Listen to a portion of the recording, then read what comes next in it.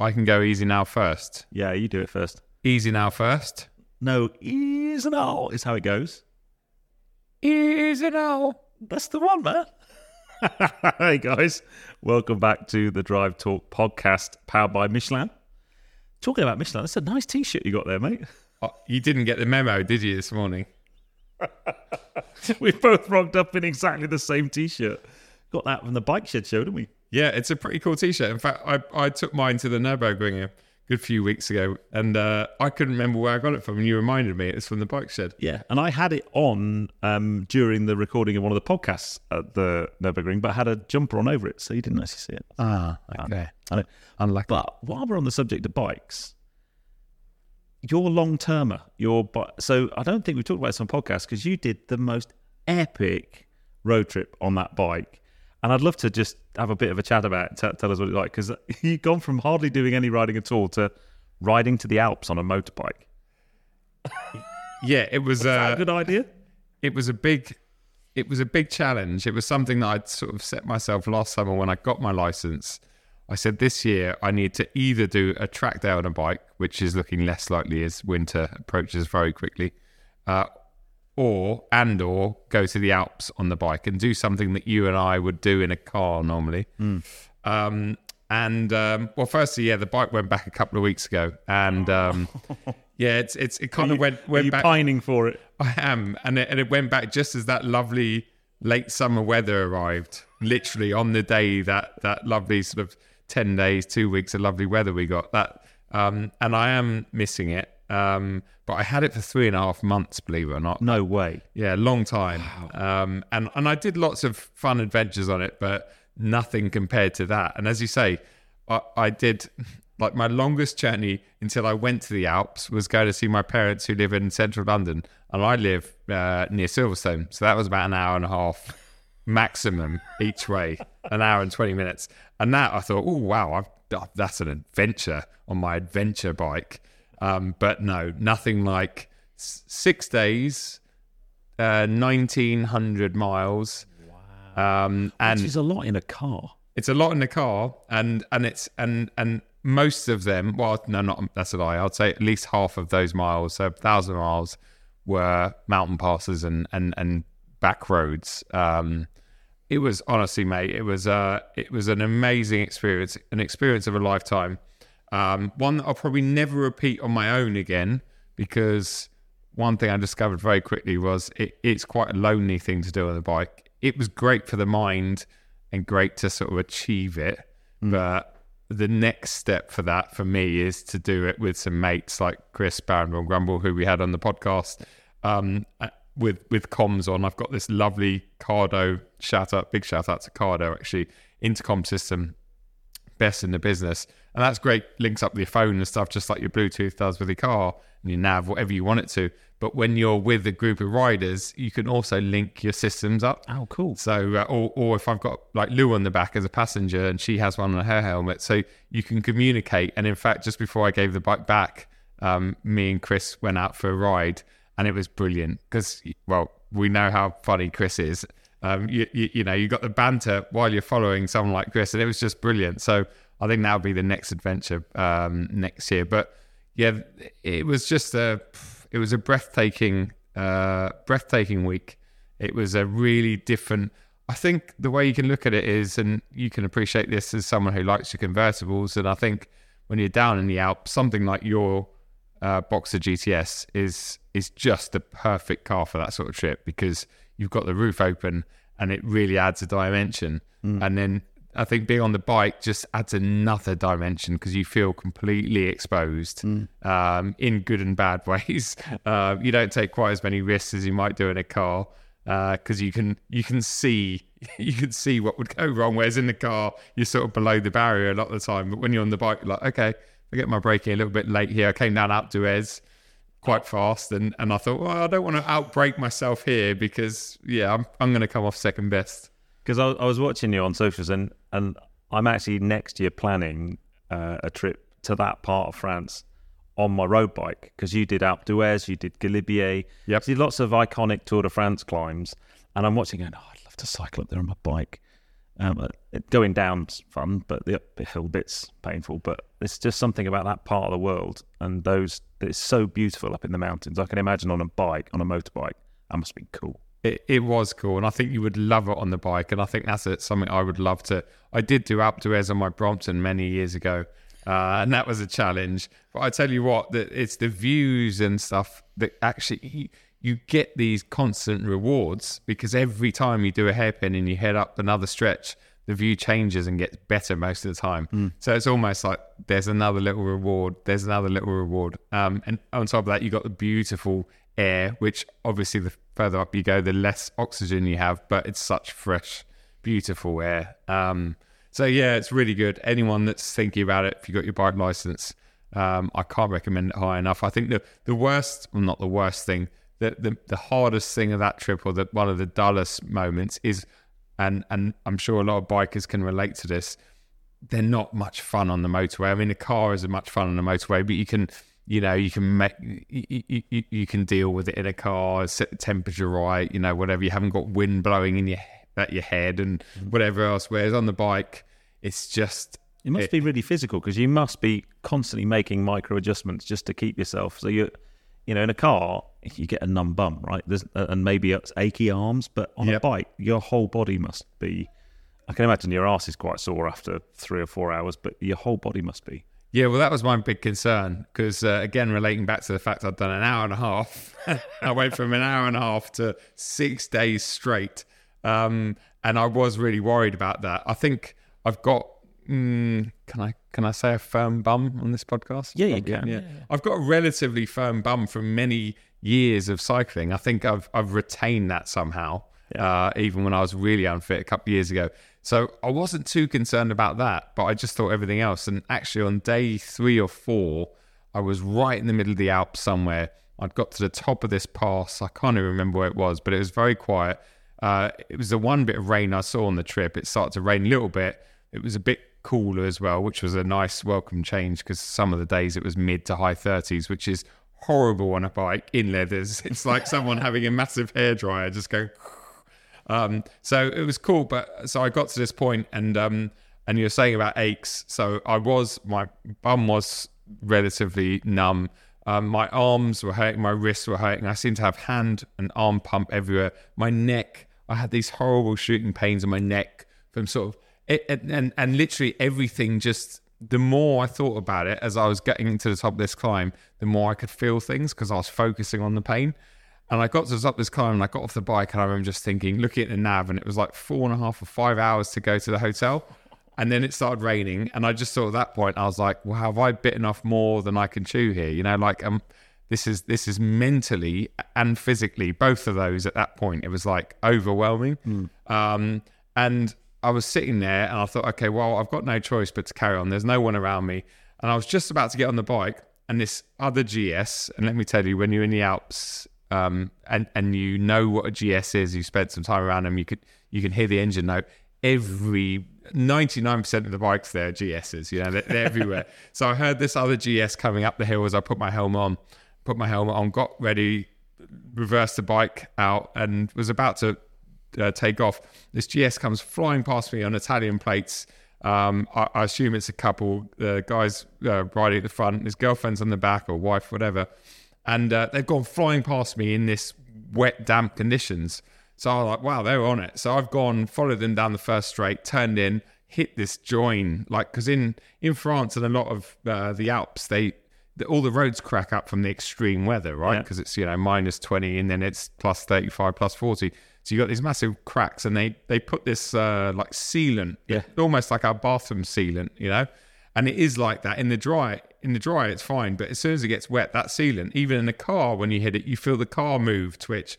So you can imagine on a bicycle or a motorbike, when it's wet, you hit that, and it's like, oh, it feels like the whole bike's moved like a foot. It's probably only moved an inch. So the first corner, I've hit that and gone, oh. And so I thought to myself, I've got 2 choices here. I either just spend the next 5 hours suffering all the way back to the hotel, feeling sorry for myself, focusing on the pains that I'm getting, or I grit my teeth and I cling onto the back of that GS that's obviously being ridden by an Italian bloke who knows what he's doing, and just follow him. I thought, you know what? I'm going to do that. So I was literally replicating everything they were doing, or trying to at least. And, you know, I was losing time everywhere and trying to make up a bit of time. It was like a challenge in my head. It was like playing a simulator or something. And I hung on to the back of them for 45 minutes till we got to the bottom of this climb. We got to a town. By that point, the weather's got better. The pains had gone away because I'm focusing so hard on following them. And it was a real moment for me because it was right in the middle of the trip.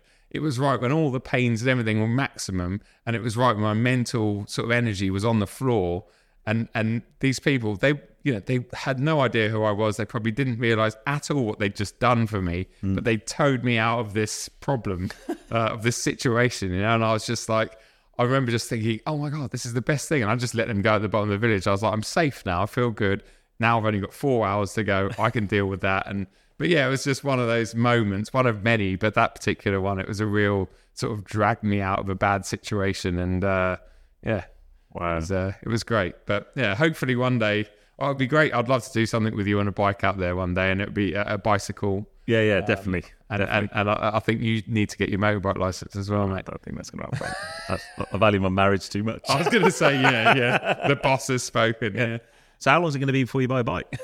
Well, I mean, the idea 12 months ago when I passed my test, I was like, I'm going to get one because actually, finance rates. I know we talked about it recently on a podcast in terms of finance rates for cars and stuff. Bikes, even with the higher interest rates, they're still very affordable in comparison. The big problem with bikes, which I didn't thankfully have to worry about with a press bike, is insurance. People, a nice bike. I know people that are paying 4, 5, 6 grand a year. What? Yeah, for bike insurance, which then all of a sudden those £200 or £250 monthlies for a really nice bike, that doesn't matter because you're paying that again at least on insurance. £300-400. You've got to use it a lot if you're paying that. Yeah, you got to use it a lot if you're paying that, and you don't. I don't care what anyone. I don't. I didn't in my situation because I have a car, and I think even most people that have got bikes have got cars as well, and you tend not to use them all the time as much as you should. So it's a difficult one, but I really want one. But with the way YouTube ad revenue is going, I don't think I might be getting a C90 Cub moped or something. But yeah, let's see. Watch this space. I'd like to try some different brands next year and see what they're all about. But I certainly enjoyed the GS. And yeah, Neil, if you're listening, I really appreciate that bike. It was great. It was fantastic. And yeah, look forward to more adventures next summer. So I'm going to use a motorbike.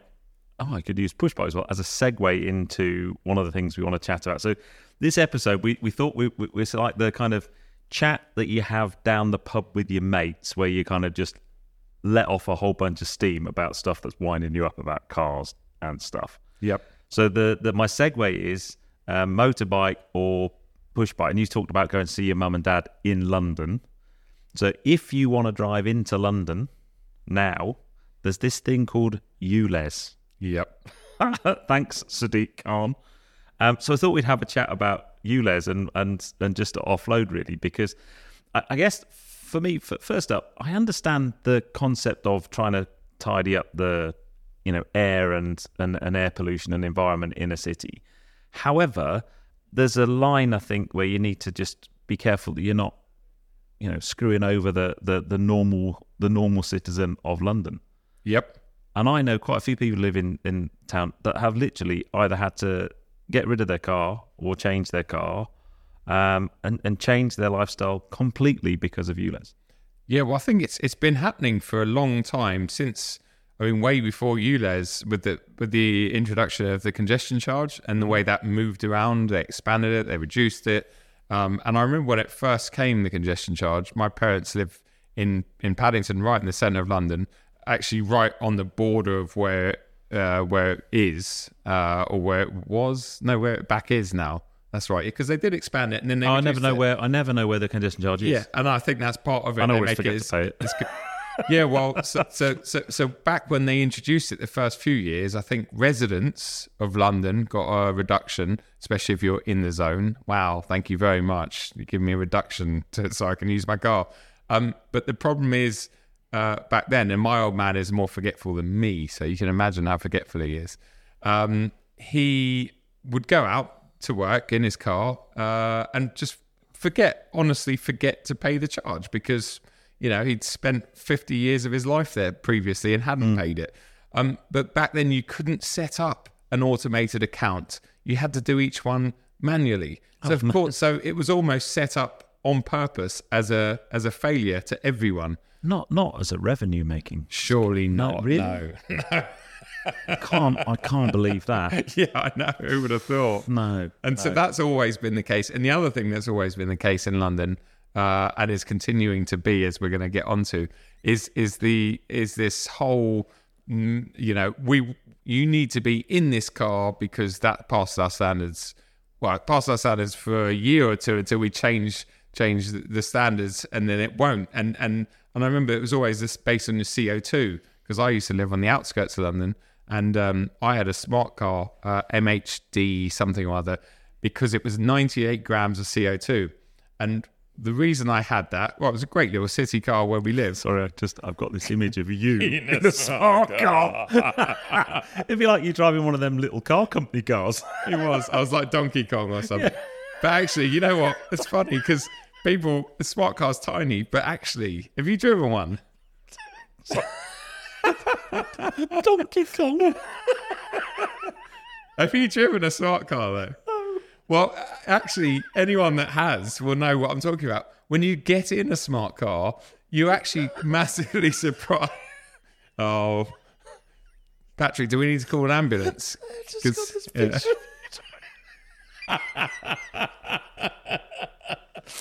Oh no! Sorry, Karen. It's all right. It's okay. So no. Back to me driving a smart car.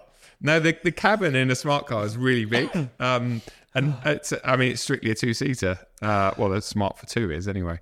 But my point being is me and my ex were forced into buying that because at the time, if you had a car that was under 99 grams, whatever it is, CO2 measurement, you got free congestion charge.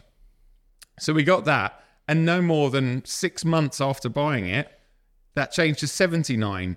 And at that time, there was literally nothing apart from some hybrids, which when you read that on a hybrid, it's pretty skeptical anyway, because not many people use hybrids how they should be used. They just use the underpowered motor. And then the 79 changed to 49, and then I think that was abolished altogether. And it was electric cars only. And as we're about to talk about, that's changing. And it's so they just keep. The whole thing is, well, as far as they're concerned, is to make, they're trying to make everything greener and reduce carbon. But actually all they did for those years and continue to do are encouraging us to go out and buy more cars to tick a load of boxes that or goalposts that keep getting moved. Do you know what I mean? It's impossible to keep up with the Joneses by doing that. I mean, I didn't realise what a hot topic the ULEZ thing was until be about 9 months, maybe 12 months ago. One of he's now a mate, he was a subscriber and we met on a number of times and I've driven his cars. He lives in the new ULEZ zone when it expanded. Yep. And he got a few cars and one of his favourite cars he was going to have to basically get rid of because it didn't comply to ULEZ and it was going to cost him, was it £25 a day or £12.50 a day every time he used it? So he drew up a list of 20 cool cars that were ULEZ compliant, and I did a video on it. Oh, I saw it. Yeah. Oh my God! I mean, I thought the EV debate was, but I mean, the amount of people it was like, oh, it's not about EV, it's about ULEZ shouldn't happen at all. And then, do you know the brown car guy? I can't remember his name now. Anyway, I've met him so many times on channels. I just know him as the brown car guy. He's like Mr. Trying to abolish ULEZ, and you start kind of realising just the amount of feeling. And then when you look at the ULEZ zone expansion, I just don't get it. The fact it includes Heathrow, it's just like, who thought that up? Who thought that was a good idea? Well, the accountant. Sadiq can't. No, that's right. Yeah. I mean, Well, can you imagine if you're a family going on holiday? Because I think you if you drive into it, it's every day you're in it. So even if your car was parked up, I think you have to pay. But you not? Only when you pay. So Pat says that's all right. £12.50 in and out. Yeah, but then congestion on top of that if you're in central London, right? Yes. Yeah. So 27 total if you do that. 27 quid. But as you say, the Heathrow thing, it's a really good point. Or if you're it's right on the board. So they said anything within the M25, I think, initially, which the Heathrow, strictly speaking, Heathrow, strictly speaking, is just inside the M25. But on top, so you got innocent people, again, that they're targeting. And you've also got, how else or you can use the Heathrow Express, which is about 400 quid return to London now. Which isn't it's a very effective thing if you need to, if you're based, especially in Paddington or whatever. But it's not just that. Airports, okay, so let's say low-cost airports like Stansted and Luton, they've always charged for drop-offs and pickups, for the last 10, 15 years. Heathrow have now started doing that as well. So you can't even drop someone off there without, I think it's £5. You have to pay just the plus the ULEZ if you're not in the ULEZ. Just the ULEZ plus the. So you just think it's not fair. And once again, I think with all of it, it's just picky on the working class or it's the rich don't need to worry so much about it, but it's the people that the people that do need to worry about it are just getting punished massively, and I think it's just a shame, isn't it? And I think there's going to be a couple of things. Bear in mind the podcast we did recently about kind of used cars and stuff. Yeah. Firstly, there's a whole bunch of people who probably can't really afford to change their car out for a more modern one. They're looking at a budget of maybe a couple of $100,000 for a couple hundred. Sorry, that's Sadiq car. A couple of grand for a new car, not 50, 60 grand. Yep. So just the logistics of doing that on. And there's this, is it a case where actually the agenda is to just get us all out of cars completely and get us onto public transport? I think so. I think a lot of it is that to stop us moving around, travelling, and it's just, it's all becoming unaffordable, isn't it? Everything is just so expensive when it comes to personal travel, whether it's flying, but even public transport. I mean, it's just... where I live, I don't live too far from Bicester, so I'm really close to a railway line to get into Marylebone, central London. And actually, you know what? As a car guy, I don't take the train enough if you ignore the cost of it. And when I do, I love it. And probably same with you sit there, you get your laptop out. Loads of editing done. You can do these things that you just can't do in a car, especially if you're driving. So it's a really nice, if you get a seat, and it's really nice. But the cost of it, it's like... It's just, I just can't justify it. I forget what it is, but it's something silly like 40, 50 quid return. And it's like, it's going to cost me half of that in the car, even in something like my M3 in fuel. And I just feel like I'm getting ripped off. And a lot of the time I'll be like, no, I don't care. I'm going to get in my car. I'm going to sit in traffic because I'm not going to pay those prices. If you had a Tesla, right, you could charge it for much less. But so you'll see where I'm going with this. So the whole thing is, okay, get an EV, because EVs, you can go into ultra low emission zones. We're talking about London, by the way. They're all over the place. Yep. Most big cities now, Birmingham, Manchester, Bristol, they're all looking at kind of reducing cars into the centre of their cities for emissions reasons and stuff. So you think, okay, I'll get an electric car then, because with an electric car, I don't have to worry about ULEZ because they're zero tailpipe emissions. That's a whole other podcast as to whether they are zero tailpipe emissions or not. Well, they are. Nothing comes out the tailpipe. That doesn't mean they don't emit stuff somewhere else. Yep. And I don't pay... I'm not going to use road tax. Oh, yeah. Vehicle excise duty. Yes. We haven't had road tax in this country since the 50s. Road fund licence, it used to be. It used to be, and then it's a vehicle excise duty. Yeah, basically, once again, it's them just getting away from us. You're complaining about the state. Well, it's just basically they take the money from that and use it for lots of other things, not just the roads. Because we don't pay enough tax. But as it at is. the moment, there is that. At the moment, so an electric vehicle, zero emissions vehicle, pays zero vehicle excise duty, no road tax until 2024. Yes, 2024 or 5? 2024, 2025. 2025. April 2025. That was it. I've got me. So yeah, April 2025, we start paying vehicle excise duty on electric cars. Yep. And then December 2025, you've got to pay congestion charge in London on EVs. Oh no, hold on a minute. But I've just got rid of my diesel that wasn't ULEZ compliant and bought an electric car, so I don't pay any. Yep. And this is exactly what what I was talking about 10 minutes ago was just they just keep doing it, and it's just like so that so you're telling me it just doesn't make any sense.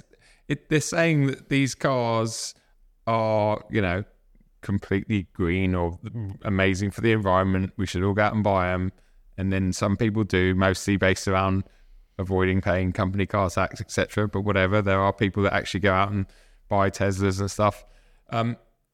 But then you do that, but then you still get stung. but how? Like you get stung by paying a fine for you get charged. You get given a fine that is based around your vehicle basically polluting the city, but you bought that vehicle because you've been told that it's not a pollutant, essentially. Yeah. So how does it? It's all double standards. It just doesn't make any sense. But unfortunately, this is. I mean, and if you haven't seen it coming, it's coming. I mean, all the grants have stopped. Oh yeah, but I've got an electric car as a company car because I don't pay benefit in kind. Yeah, but that's changing as well, isn't it? It is. It's frozen at 2%, I think, till 2025. Yep. But it's likely to go up there. Yeah. So I did a video. Oh man, it's a year ago now, but just about how. So if you think about the moment with petrol and diesel cars, what percentage of a litre of petrol? Let's say you're paying £1.50 for a litre of petrol. How much of that is tax? So it's a very high proportion of that is tax. So if we all stop using petrol cars and diesel cars and get into electric cars, where's that going to come from? Where's that taxation revenue going to come from? Now, I guess there's one argument that says there's still going to be an awful lot of petrol and diesel cars around for quite some time, even though you can't buy one post 2035. Let's see if that deadline moves. But that's still going to come from somewhere. Yep. And the next question is, well, okay, so if we've got fines for going in cities based on our emissions, the next logical thing is that we will be and if road, I'm going to use the word road tax. It's not road tax. It's vehicle excise duty, but I know. Let's agree it's road tax for now. Yeah. So road tax, you're going to pay an amount of road tax for an electric car, but I can see in the not too distant future we're going to end up with a model where you pay for your road tax based on how far you drive, where you drive, and when you drive. Yep. And I mean, I remember a few years ago now in my previous job before I did YouTube, in my telecoms job, we did a big project for, I'm just going to say, a UK network operator, mobile network operator. And they had a whole program on usage-based insurance. So basically I guess it's a little bit like a black box that you would have if you were a learner driver or a young driver. Very similar thing. You have a telemetry box in your car and it monitors where you're driving, how fast you're driving, and when you're driving, and then your insurance that you pay is based on that. Yep. So let's say you're driving under the speed limit all the time, and you're driving off-peak hours, and you're out and about in the countryside. Maybe you don't pay as much insurance as someone who speeds all the time, drives at night time in high-risk areas. That technology's there now. You can do that today. And I don't think it's a million miles off until we start seeing that rolled out. I think the big problem's probably backwards compatibility with old vehicles that don't have that kind of kit in it. Yeah. But they will start getting stung in terms of fines. And I think it will get to a point where those older vehicles, there'll be more rules and stuff introduced, won't there? Yeah. That will stop people using their, once again, really damaging people that can't afford newer stuff. All these older cars are just going to be, apart from the really desirable ones that are once again going to be owned by people that can afford to own them and keep them and run them when they're allowed to. I think, electric. And I think that's the whole thing around electric cars or even modern day combustion engine cars. So the long-term M2 that I've got is the first press car that I've actually ever driven that's got this speed warning dong on it. Which, and we've talked about speeding on this channel a lot, and neither of us condone it, especially in built-up areas. But let me tell you, when you've got a speed dong warning thing, it's not always right. Like all these speed, they get it wrong sometimes. So when that's wrong, then it's dong. But you go into a 30 zone at an indicated 31 miles an hour as you're slowing down, dung, dung, dung, or you accelerate out of a 40 into a 50, but you're doing 42 by the time you get to the 50 sign, dung, dung, dung. And oh my god! So I know. So the first time I came across that was on a Lexus about 6 months ago. Yeah, and I just thought it was a Lexus thing. And then the beauty of being a YouTuber, when you put something out on YouTube, you get lots of feedback from people, and you read around a bit. It's a requirement now. New cars, it's an EU not legislation, regulation. Yeah, regulation. And new cars have an audible speed warning. Yes. Now, at the moment, you can turn it off. Yeah. Now, the nice thing about that M2 is that you've got their little customizable shortcuts widgets on the screen. So it's literally a swipe down and a push, and it's off. Yeah. In the Lexus I had, it was like 3 menus in. And the really annoying thing is you can't turn it off and then it's off. Yeah. You have to do it every time you start the car. Yes. Same with the BM. But yeah, it's like the 3. But how long is it going to be before that audible bong is a hard limit on the speed? Because the technology's there, right? All you need to do is change the software to stop it bonging and just put a limiter on the speed. Well, yeah. I mean, it's there, isn't it? It's, as you say. And I think with electric cars especially, that's a whole nother level of literally, we don't want you driving your car today, we're just going to turn it off on the grid, or we're going to, there's an on and off switch, I'm sure Elon could just turn off, that Model Y you had recently. I bet you he could just, they'd be able to, I bet you they can shut them down remotely. So it's not just electric cars. My Defender 90. It's if you've got the app. No, that's because it's a JLR product. It just turns off. Just turn off. Yeah. I won't have another long termer from JLR then. But the almost all new cars nowadays have an app, and those apps are connected to the car. You can reach into the car. You can turn the air conditioning on before you get in it. All those types of things. The Defender has basically a trip memory. You can go in and look at all the different journeys you've done and how far you've gone and how fast you've gone and what your MPG was. That's all captured by the car and fed into an app. Well, it's fed other places as well. Of course. But you're right. Any modern day car with connectivity, if Tesla can send an over-the-air update to suddenly give me autonomous driving, they can certainly send an over-the-air update to stop the car from working. Yeah, It's not rocket science. No. So it is an interesting one, and I think some of it will obviously, there's legalities and all of that kind of stuff. But I think we are in for interesting times. Let's go back to the speeding thing. People go, well, if you don't want to speed, then you shouldn't be worrying about it. I'll give you an example. You are on a national 60. You come up behind a car that's doing 44 miles an hour, and you go for an overtake, and you pull out to overtake. And you overtake, and you exceed 60 miles an hour in the overtake for a brief moment. Which is actually safer to do if you're limited, right? Yeah, okay. But imagine you have a speed limiter. So you pull out. You pull out to overtake, and you've judged the gap. Yeah. And you pull out to overtake, and you come out and you hit a speed limiter of 60, and it slows the car to 60. And then you're stuck in the danger lane while you've got something coming towards you, potentially. Yeah. So I don't know.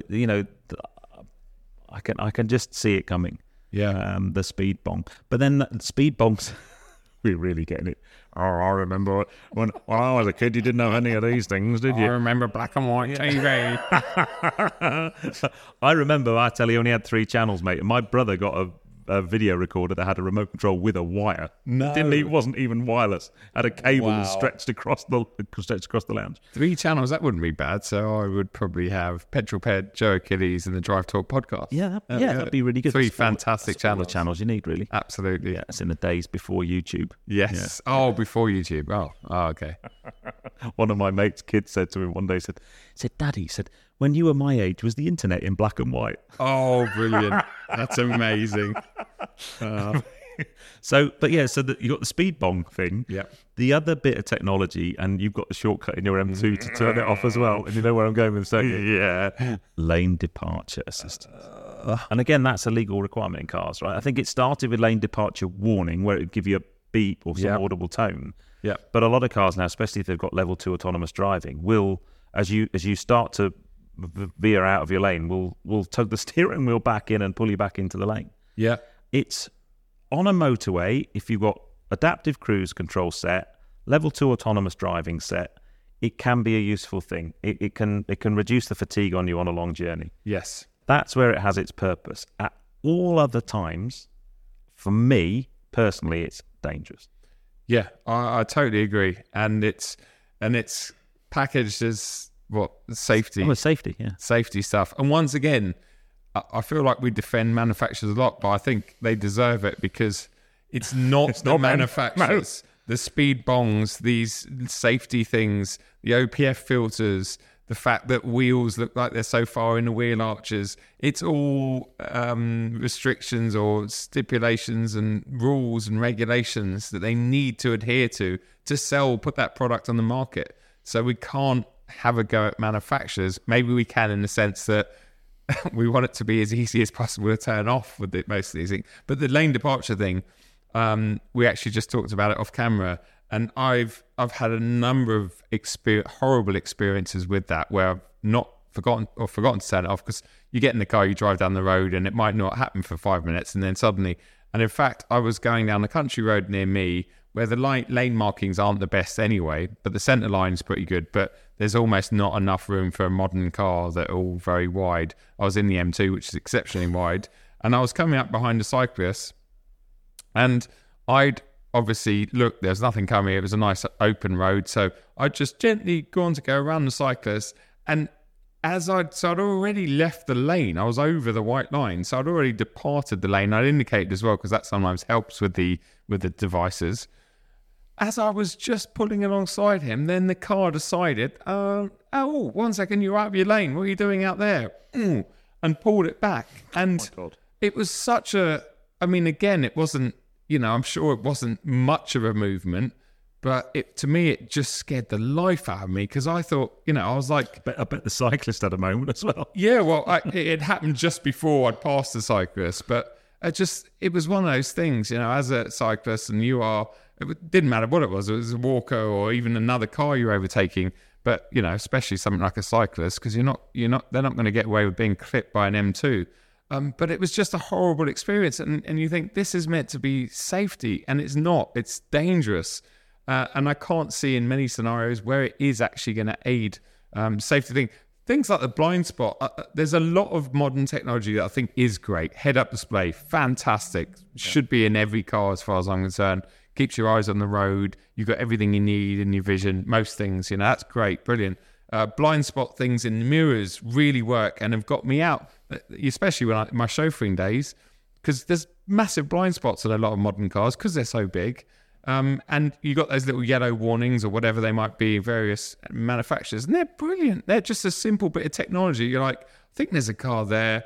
Oh yeah, there's a car there because it's already flashing at me or whatever. So, but there's just so much stuff that again is just not safe. It's dangerous. Dangerous to people that can drive and actually do pay attention to what they're doing. Maybe would help the occasional sort of person. I think it just, for me, it encourages laziness, really. Yeah. Because you just think, lane departure warning, surely one of the basic, skills of driving a car is keeping it in the lane. It's been able to steer it down look, the road's bearing round to the left. I know. The steering wheel, I'm going to move it like this, and I'm going to drive round the corner. Is that what that's... Yeah, apparently, yeah. Oh, yeah. Okay. Yeah. I always just sort of rest my phone on that thing in front of me, but I always think they could have made a better. Is that when you're doing live stories? Yeah, live. So that's a joke, by the way. Don't use your phone at all when you're driving, or unless it's in a device and using Waze or whatever. Yeah. Even now, I'm more of a. It's funny up until or you're doing like a one-handed launch control and filming it. Yeah, I mean, just all the. It infuriates me when you see all that online. Just firstly, I know how easily you can get done by it, and you can get 6 points or something now. Well, you should know, mate. You know, I've been there, done that. It's not when you want to do that again. But I can't remember my train of thought. I've lost what I was talking about. Just now. Using your phone. Using your phone. Yeah, just don't do it. Android Auto, that's right. Thank you, Patrick. He is useful. He's sometimes. Very useful. Yeah, not just Tesla. Not only is he very knowledgeable about Tesla, he's like in the background shouting us instructions. Yeah, he needs signs like that. Yeah. Applause, everyone. Can we get 10? Android. So it's funny. Up until the beginning, I reckon, end of last year. Android is that? Oh, that's the kind of phone that people have. Right? Is an Android phone. It's a Google Pixel 7 Pro. Actually, I'm always jealous of that because it takes amazing photos. It does take really good photos. But yeah, I mean, listen, they've both got pros and cons. Android, but I mean, let's say Apple CarPlay or Android Auto. Yeah. Up until the end of last year, I've almost never ever used it on cars. Really? And it's really weird. People, including I'm sure Pat, would go on road trips. Why don't you use? No, I always liked my phone as a separate device on a phone holder running Waze. And that allowed everything on the infotainment screen to do whatever I wanted it to do. And infotainment screens and systems are getting better. So like, the iDrive 8 in the M2, the big curved display, love it or hate it, it's really good at giving you like two nice screens. So you can have, I don't know, like Spotify and Waze and anything else on there. It's really good. But older systems, it was difficult, or you'd have to have it all on one screen. So you'd have to swap between. But I've really got into it this year. Everything I borrow press-wise or anything that I own, I literally put it on. And it's really good. And I'll tell you why it is good. It's good because... You use Android Auto now? Yeah. And Lou uses both because she's got a work phone and a personal phone. And it's just good because it does separate. You learn to use everything on the screen. A lot of the time I don't even put my phone in the holder anymore. It would just go in the glove box or stay in my pocket, whatever. And so I think it's very, the systems are getting better, aren't they? The tech, that sort of side of tech, as you would hope, is improving. Whereas, the safety tech is definitely not, as far as I'm concerned. Although a comment I get a lot in videos, and it's more prevalent when you do a car that has a big screen. Yep. And let's face it, often they're electric cars. Yep. Tesla, Mustang Mach-E, those types of things. The question is, how come it's not legal for you to use a phone while you're driving, yet all of these modern cars have the biggest touch screen, which, let's face it, is just a big phone. Yep. And it is legal to use those while you're driving. I don't have the answer to that question, by the way. My only caveat would be probably on most things when you've got a big screen, most of the things, the setup things, you wouldn't do while you're driving. You do them once and they're done. Yep. The main thing you might, adjust the climate control or change a channel on your radio or look at another podcast or something. Another podcast? Yeah, sure. Yeah. Is the next episode. Podcast? The next episode. Oh, the next episode. Yeah, right. The next episode. Yeah. So, but it is a good point. Yeah, no, I think that's another thing, isn't it? The touchscreen, as you say. I've always found them distracting. And I know a lot of people out there, I think the younger generation that are used to their phones and their iPods and their iPads, rather, they're growing up around them. They're probably a bit more savvy with it. But I don't care how good you are with your phone when it's a static thing connected to your hand. It's very easy to do things. But when you've got a screen in a car on a UK road that is not particularly smooth, because none of us are paying road tax or any kind of tax, so our roads are atrocious. That was a joke, by the way. Then when you factor all that in, it's really difficult to manage to focus on driving and play around with this ever moving screen. That it just, I've sometimes just find it does infuriate me, but the more time you spend with it, and like you said, the more once you get everything kind of set up, then you're not constantly going on the screen to play around with things. Hopefully, you've got something like, in the M2, you've still got the iDrive controller, which is a brilliant invention. I hope it doesn't ever go completely. It will. You've got that. You've got your voice control commands, which I don't like. Your steering wheel buttons, which are a lot easier to use.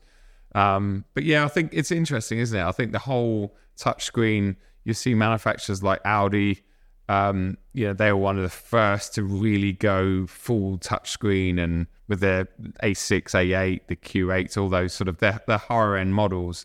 And I remember when they all came out 4 or 5 years ago, it was like, wow. And it still is a wow factor. The S8 you had, when you get in there and everything's off, and it just looks beautiful. It looks like a high-end Swiss kitchen or something. Everything's just perfect. And then you fire it up and it all comes to life. But in reality, when you're using it, it's not the best system in the world, and it's just grubby fingerprints everywhere. But I think they're coming back. You'll see that they're slowly reintroducing buttons. Yep. I was at VW. I'm just thinking embargo-wise. Yeah, I think the embargo's lifted for this. The new Tiguan. Yep.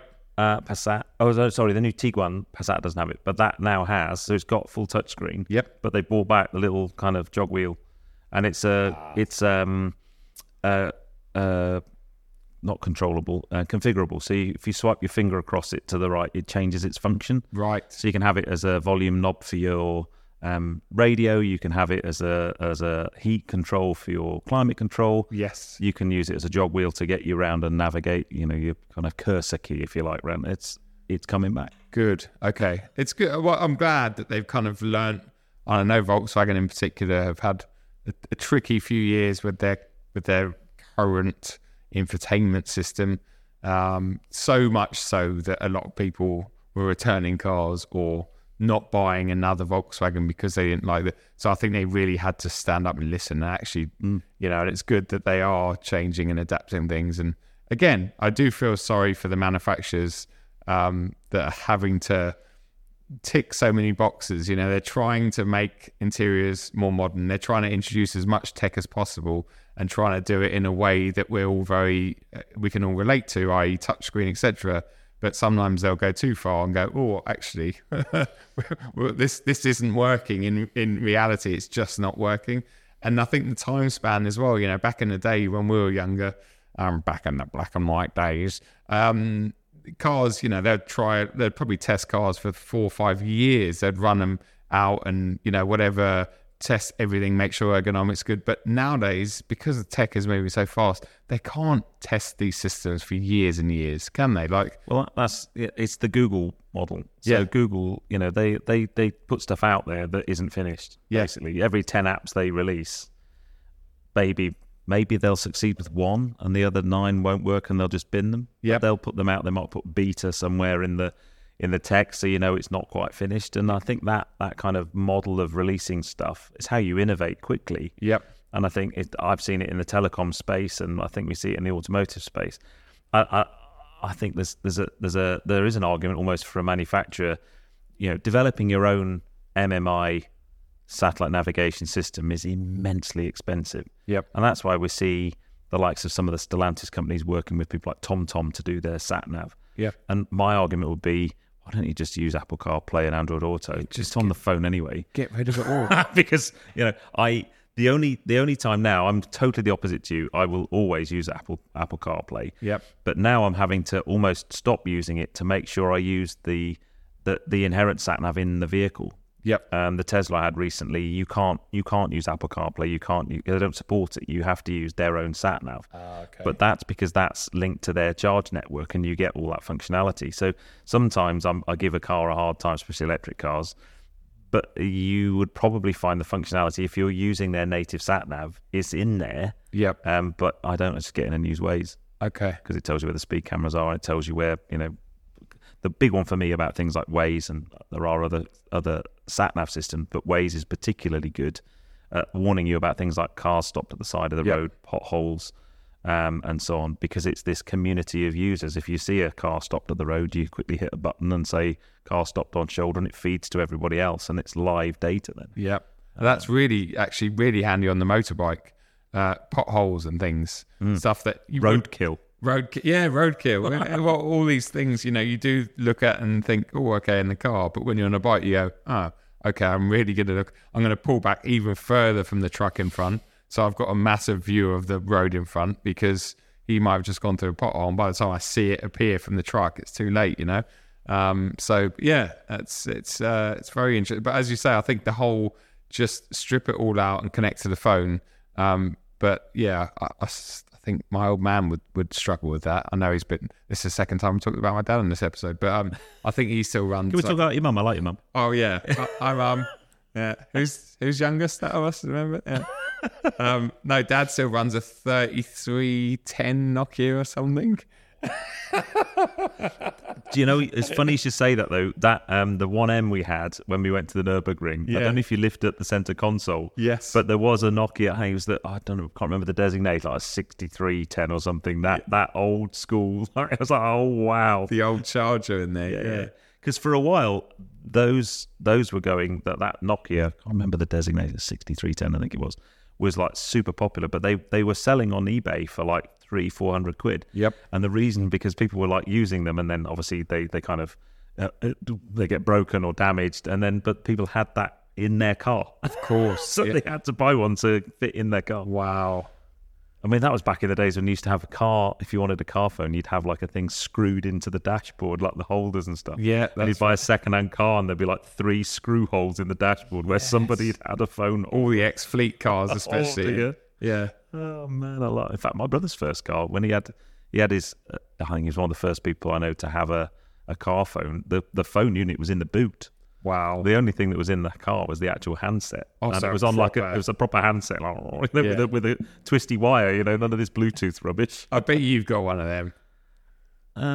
Or did you have one of them? No, I didn't. Oh. No, I didn't join. I started telecoms in 1999. So yeah, a bit after that. But I've still got some of my old phones. I've still got my first 3G phone. Okay. That's in a box in the loft somewhere. Probably works still, I would have thought. Yeah, it's probably still charged if it's on. It's probably still got battery. Well, no, it came with 2 batteries. Oh, okay. Yeah, an NEC 606, terrible device. Wow. But yeah, it came with 2 batteries. NEC, that brings back memories. You remember, when people other than Apple and Samsung made phones? I remember the BlackBerry, because when I worked at Storm, my previous life, and we all had BlackBerries, as most people in the business world did, I guess. And I used to love my BlackBerry and the little toggle. Remember the little? And I used to be able to. I could type on that faster than I could on a keyboard. Actually, I was just loved it. And I remember when there was talk in the office of all our office or company phones were going to move away from them. I think we went to iPhone. I was devastated because that was such a brilliant phone. So this is the completely accidental segue, right? So a couple of weeks ago, one of my mates, big shout out to Tarun. I worked with him years ago, Ray Castle, like 2000, 2001. And we were doing a lot of training for BlackBerry. And he was actually training BlackBerry one day. And somebody said, oh, you're really good. You should come and work for me. And he did the normal, you can't afford me. And the guy went, why don't you try that theory out? And anyway, he gave him a number and went to work for BlackBerry. Wow. And he still works there. All right. So, but BlackBerry don't make phones anymore. I was going to say, yeah, I've not seen one ever for years. Any idea what they make? Oh, this is going to be something very random. Fruit? Blackberries? They're responsible for pretty much every operating system in every car other than Tesla. No way. Wow. Okay, and that makes sense. That's what they do. They do other things as well, but their main business now is automotive operating systems. Wow. And they provide operating systems for manufacturers who then obviously kind of white label them into their own, but the back end of everything but Tesla, pretty much.